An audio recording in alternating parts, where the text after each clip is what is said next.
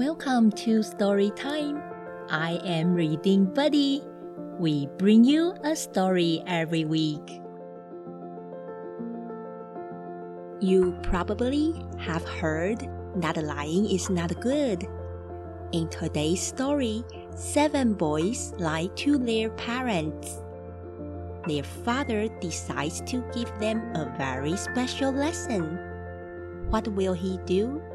Let Reading Buddy read you this story called The Cave of the Beasts. Oh, don't forget to stay until the very end and learn a Chinese phrase with Reading Buddy. Ready? Let's get started. Once upon a time, there was a family in which there were 7 brothers. One day, when the father went out to gather the wood, he found 7 beautiful and huge wild duck eggs. He brought them home, intending to serve them at his father's birthday party next week.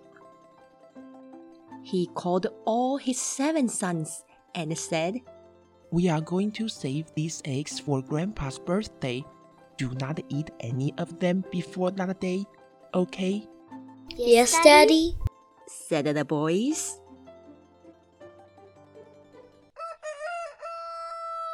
The next morning, the mother woke up early to cook the wild duck eggs. While the eggs were cooling down, the 7 boys woke up and followed the delicious smell to the kitchen. "They look so appetizing," said the first son. "But we promised Dad and Mom we will not eat any of them until Grandpa's birthday," said the second son. "I don't think Dad and Mom will find out if we just try a tiny bite," said the third son. So each of the 7 boys picked up an egg and took a tiny bite. Yum, yum. However, the eggs were so flavorful that the boys had finished the eggs before they even realized it. "Oh, we're in trouble," said the second son. The third son thought and thought, and he said, "Aha, I have an idea." When the father came into the kitchen, the eggs were nowhere to be seen. He called all the 7 boys and asked, "Did you guys eat the eggs?" "I don't think so," replied the third son. "Then who ate the eggs?" asked the father. I don't know. Maybe a squirrel came into our house and ate them?" replied the third son. However, later that morning, when the father and the mother were brushing the boys' teeth, they found yolk particles all over their mouths. The father was very angry with the children and said, "Who wants to go along to Grandma's house?" But he intended to lead the children into the mountains to time out for a week. The older sons suspected this and said, "We're not going alone." But the 2 younger ones said, "We will go with you." And so the third and the fourth sons drove off with their father.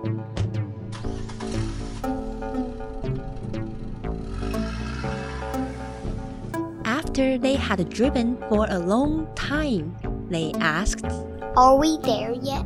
"Almost," said the father.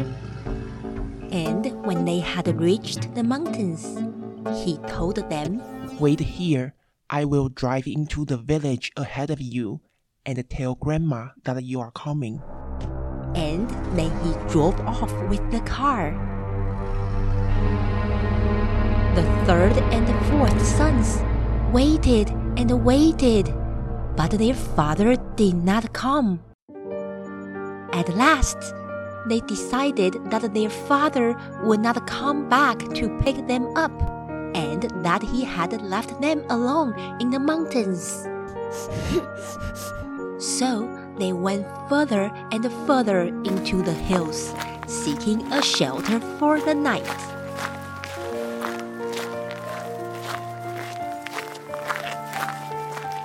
Then they spied a great stone. They thought this stone would make a pillow and rolled it over to the place where they were going to lie down to sleep. And then they saw that the stone was the door to a cave. There was a light in the cave, and they went inside. The light they had seen came from the many precious stones and jewels of every sort in the cave, which belonged to a wolf and a fox. They had a number of jars of precious stones and pearls that shone by night. The boys said, "What a lovely cave this is. We will lie right down and go to bed." For there stood 2 golden beds with gold embroidered covers. So they lay down and fell asleep. During the night, the wolf and the fox came home, and the wolf said, "I smell human flesh." But the fox replied, "Oh, nonsense! There are no human beings who can enter our cave. We lock it up too well for that." The wolf said, "Very well. Then let us lie down in our beds and sleep." But the fox answered, "Let us curl up in the kettles on the hearth. They still hold a little warmth from the fire."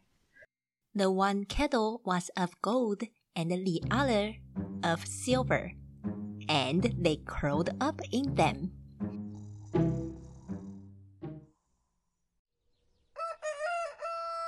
When the boys rose early in the morning, they saw the wolf and the fox lying there, and were much frightened.